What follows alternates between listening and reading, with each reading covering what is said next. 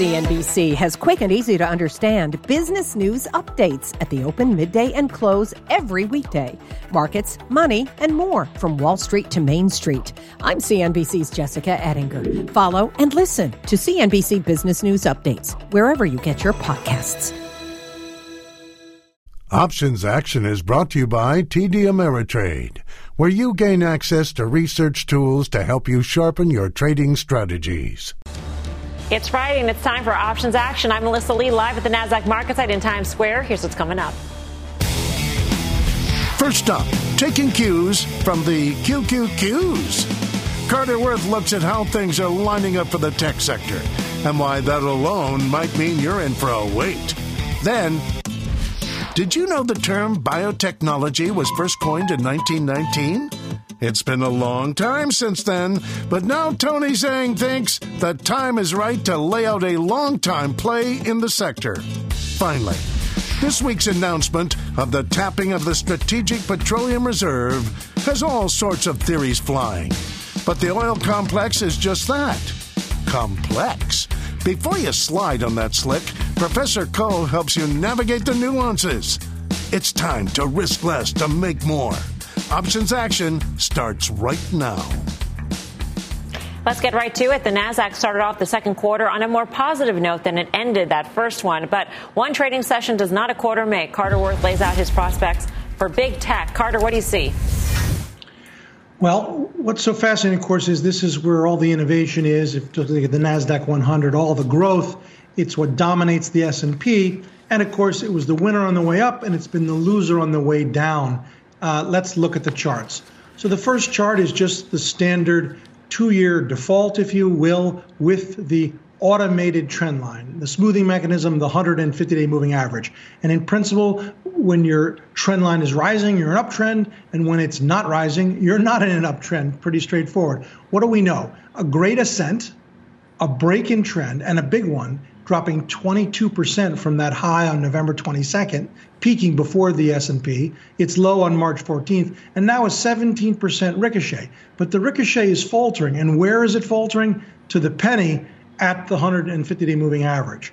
So second chart is a longer term, but the same principle. And this is what is slightly different than the last two times when we broke trend. When we undercut the 150-day moving average in 2018 and then reapproached it, we went right through it and recovered. And same, the COVID plunge, and we went right back through it. But this time, we're struggling at it. And that is a very big difference. Final chart for the Qs. This is the entire 2009, 2020, 22 bull market. It's a mathematically perfect 45-degree angle. And what we know is we blew out through the top of the channel, excess, and we've now fallen back into the channel and we've rallied. The problem is when you drop 22% and then you ricochet 17, the math leaves you only halfway back. We've retraced only half of our drop, and ultimately I don't think the drop is likely at an end. All right, so bearish. Mike, you've got a bearish trade. What is it? Yeah, you know, it's interesting. You asked me on Monday after Apple had announced that they were going to be reducing production of the iPhone SE, which was a relatively recent release, and they were talking about lower than expected demand, whether I thought that was an opportunity to sell Apple. And I thought it was a data point, but I pointed out that we didn't see necessarily migration away from Apple in terms of its market share. This wasn't necessarily a situation that we should be out selling Apple. It's also a lower margin device, arguably. But then later in the week, and we haven't had an opportunity to speak since then, Taiwan Semi, which gets almost 26% of its revenues from Apple, also came out with disappointing news on that front and started talking specifically about slackening demand for smartphones in China, weaker than expected PC demand, continued pressure essentially in the supply chain on costs, which they eventually imagined would be passed on to consumers. Now we have two data points, and I've kind of changed my tune on this. The two biggest constituents of the NASDAQ 100 in order are Apple and Microsoft, and collectively they represent about 22.5% of the index. And if we start seeing basically broad global slackening of demand for both smartphones and PCs, and of course the potential to see some push through of increased costs through the supply chain, eventually to customers who, by the way, we saw some data this week, might be spending about $5,200 more on the average U.S. household year on year due to inflation alone.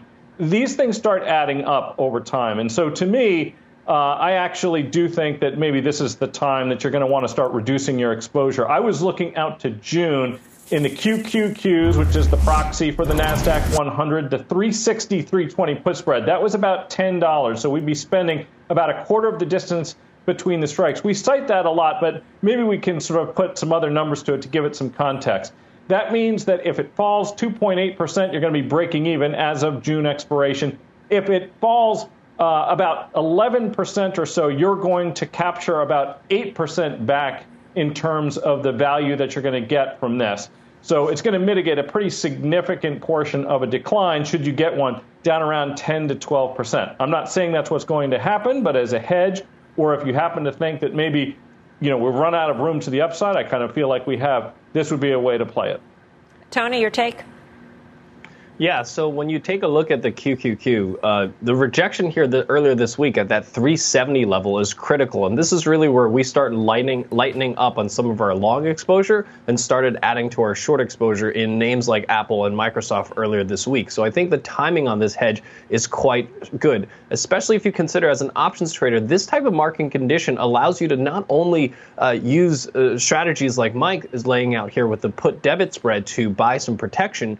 You could also mitigate the risk of that even further by looking at selling some upside calls, especially when you're trading against that 150-day moving average from Carter's charts. You can get quite aggressive with selling cover calls in this type of market environment and use the premium from that to buy the put hedges as Mike has laid out. And if you look at the industries within the technology sector, pretty much across the board, you look at semis, you look at computer hardware and software firms, even payment firms like Buy Now, Pay Later that we discussed briefly last week. These are all industries that are starting to either roll over or we've already seen them roll over. So again, the timing on this particular trade, I think, is better than the put hedge that I put on a few weeks ago. But the fact that Mike is able to go all the way out to June and buy a put spread, giving him downside protection of about 11% for under 3% of the value of a QQQ ETF, I think speaks to just the great timing on this particular trade. The only thing I would do is add some upside calls that I would sell in addition to that to also further bring in the cost of that put hedge.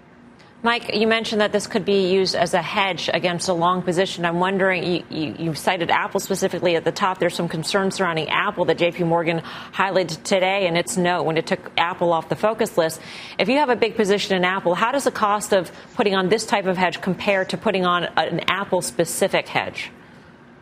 That's really an excellent question. Now, Apple and Microsoft, too, to be frank, these are two names that aren't particularly high volatility names relative to some other technology stocks. So the options premiums in those specific names are not going to be quite as expensive. So if you're looking at higher flyer types of names, Netflix would be an example, Tesla would be an example. This would be a kind of trade which would be better suited to you. If all you happen to have is Apple, though, a very similar structure would probably make a good amount of sense. Same thing for Microsoft, and it's not going to cost you that much more, really, because those aren't particularly high implied volatilities. All right, let's switch gears here. Check out the XBI Biotech ETF, dropping nearly 17% since January. The group now down 32% over the past year, but Tony sees a long-term breakout brewing in the biotech space. A lot of investors really want to hear this one, Tony. How are you playing it? Yeah, I think we've seen a bit of a constructive bottom here in biotech.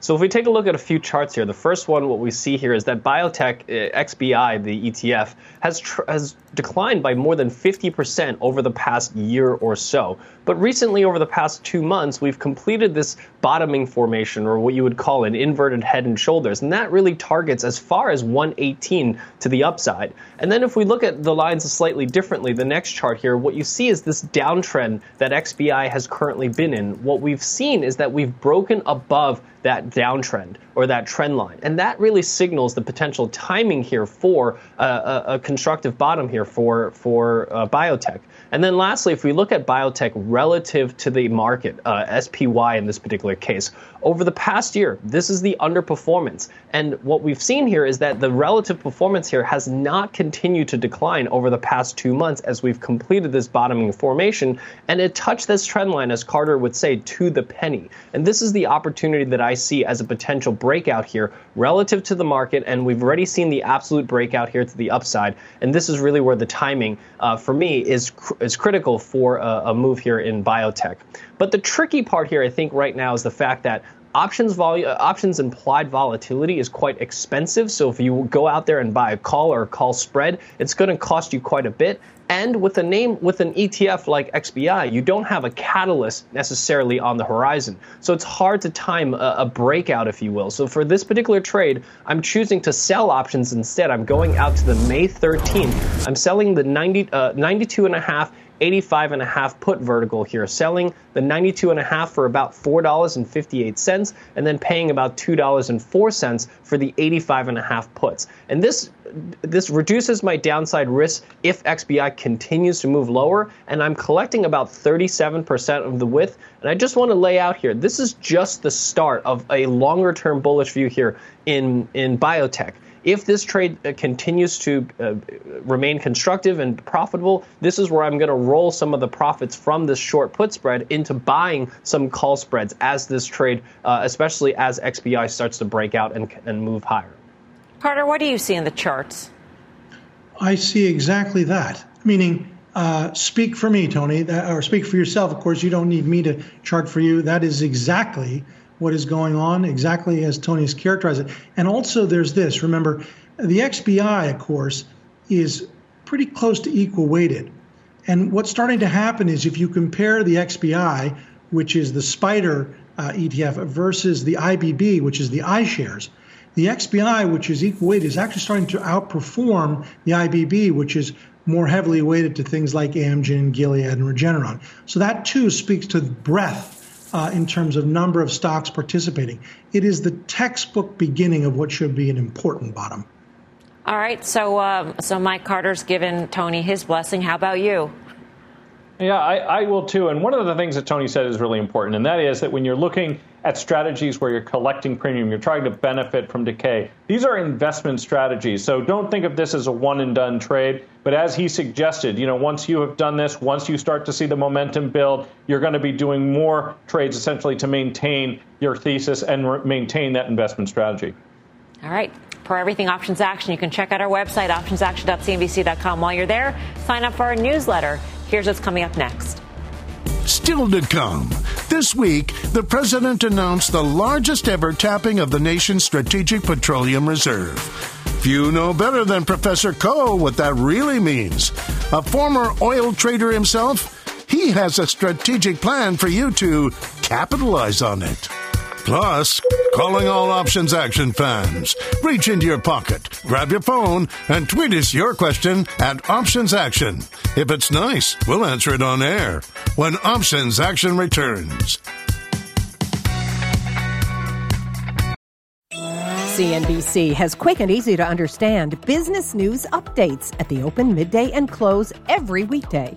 Markets, money, and more from Wall Street to Main Street. I'm CNBC's Jessica Ettinger. Follow and listen to CNBC Business News Updates wherever you get your podcasts. Welcome back to Options Action. This week, President Biden announced the largest ever release of oil from the nation's Strategic Petroleum Reserve. While most Americans should benefit from lower gas prices, investors could benefit even more. Professor Koh explains. Mike. Yeah, so this release, of course, was then added to later in the week. We had Canada, Mexico, Japan, and South Korea, and obviously those European countries that have oil reserves as well, saying, of course, that they were going to be releasing from their strategic reserves additionally. Now, it's, I think, important for us to think about what the implications are for the oil markets, because when we talk about oil, we usually think about it as a single price, like $100 a barrel. But actually, it matters. Where is that oil being delivered, and when is it going to be delivered? Future prices for oil often differ markedly from the current spot price of oil. So when you start releasing from the reserve like this, what you're doing is you're significantly increasing near-term supply. But assuming that you're eventually going to replace those reserves over time, you increase longer-term demand. What we have right now in the futures market is a serious case of backwardation. That is to say that the spot market for oil and the near-term futures are trading significantly higher than the longer-dated futures. But what is interesting, too, is that when we think about energy companies, energy stocks tied to oil, they are often even more closely correlated to the longer-term price of oil than they are for the short-term price. And we saw that this week because what happened? The near-dated prices for oil fell, longer-dated prices rose. And what happened to XLE today? It rose. So, Carter, what did the charts tell you?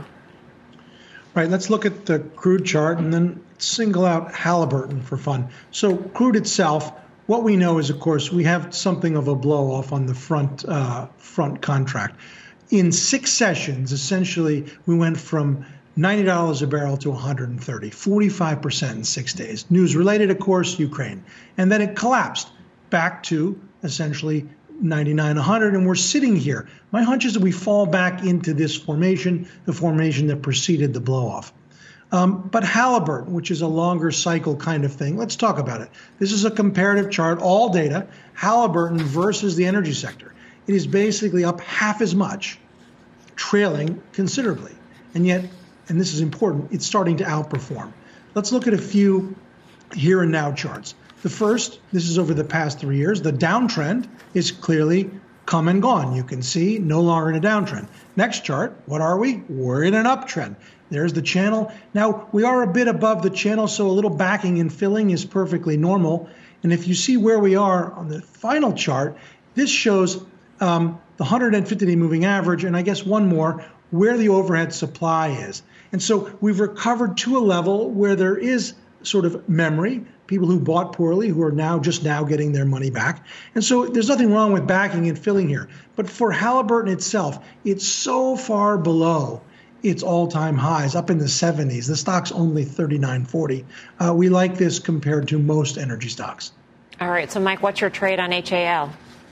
Yeah, so people who have watched this show for a length of time probably know that I've liked Halliburton for a long time. I'm actually a long-term holder of the stock. And actually, before the news about the SPR releases came out earlier this week, I actually paired my long equity position. I sold about 40% of it, and then I started writing some upside calls against it and selling some downside puts against it. The idea being that if it rallied considerably more, I'd be willing to sell it at those higher prices. If it sits right here, I wanted to collect some premium. But if it starts to descend again, because I am a long-term holder, I would start adding back some of my positions through those short puts. Here's the thing, though. If you don't happen to hold Halliburton shares yourself, how might you use options to get a position that looks a little bit like the one that I hold? And what I was looking at was the May 35, 39, 42 call spread risk reversal. When I was looking at this earlier today, those May 39 calls cost about $2.50, and the 35 puts and the 42 calls could each be sold for about $1.25. Net, you'd be laying out essentially no premium.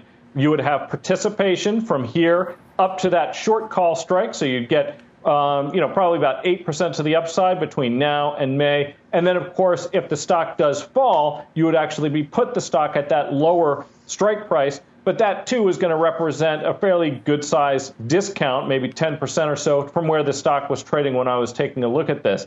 And that position is actually remarkably similar to the one I essentially legged into with my long stock position. Tony, do you like this trade structure? So this structure is quite interesting. A call spread risk reversal. You're really basically buying an upside call spread. In this particular case, about an 8% upside call spread. But normally you'd have to pay about 3 to 5% of the stock's value in order to do so. Here, you're effectively getting that call spread for free by selling that downside put. So what you're doing is you're adding the obligation of buying that stock at $35 to get this call spread for free. Now, I like this type of trade structure, but I personally am not a buyer of Halliburton at 35. So I would just look at buying the call spread. Halliburton's outperforming its sector. I think you have some momentum here. I would just buy the call spread. I would personally not take on the risk of buying the stock at 35 by selling that downside put. All right. Up next, we are taking a look back on a semi-stock trade from last week. If you missed your chance to cash in right after, how should you play the chip maker now? Do not go anywhere. More options action in 2.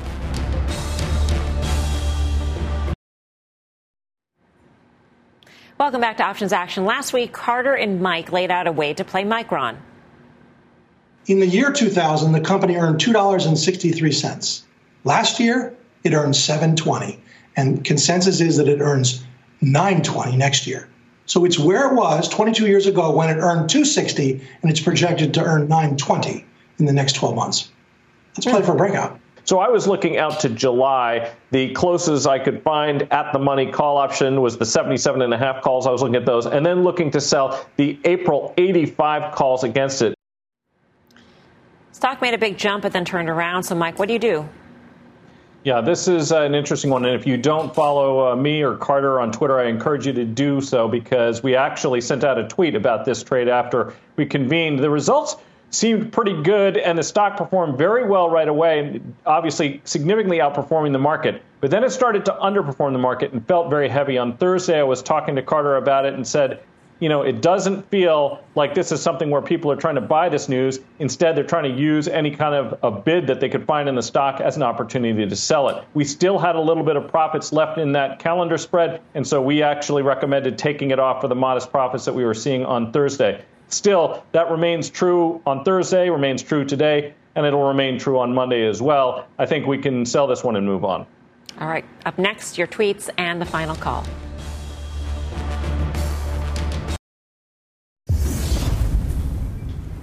Welcome back to Options Action. Time to take your tweets. Our first tweet is for Tony. Is the thesis on last week's PepsiCo call credit spread intact? Tony, what do you say? Yeah, so one of the benefits of using charts is you know when you're wrong fairly quickly. So because time is still on my side, I'm inclined to only close half my position here and leave the other half, because the fundamental thesis here is still intact. All right, time now for the final call. Carter, what do you say? Trim or hedge your cues and put some of it into Newmont Mining. Tony. Establishing a position in biotech, selling a put vertical spread. Mike Coe. Q put spreads to hedge your exposure to tech, and you can use call spread riskies in Halliburton. All right, that does it for us here on Options Action. See you back here next Friday at 5:30 p.m. Meantime, do not go anywhere. Mad Money with Jim Cramer starts right now.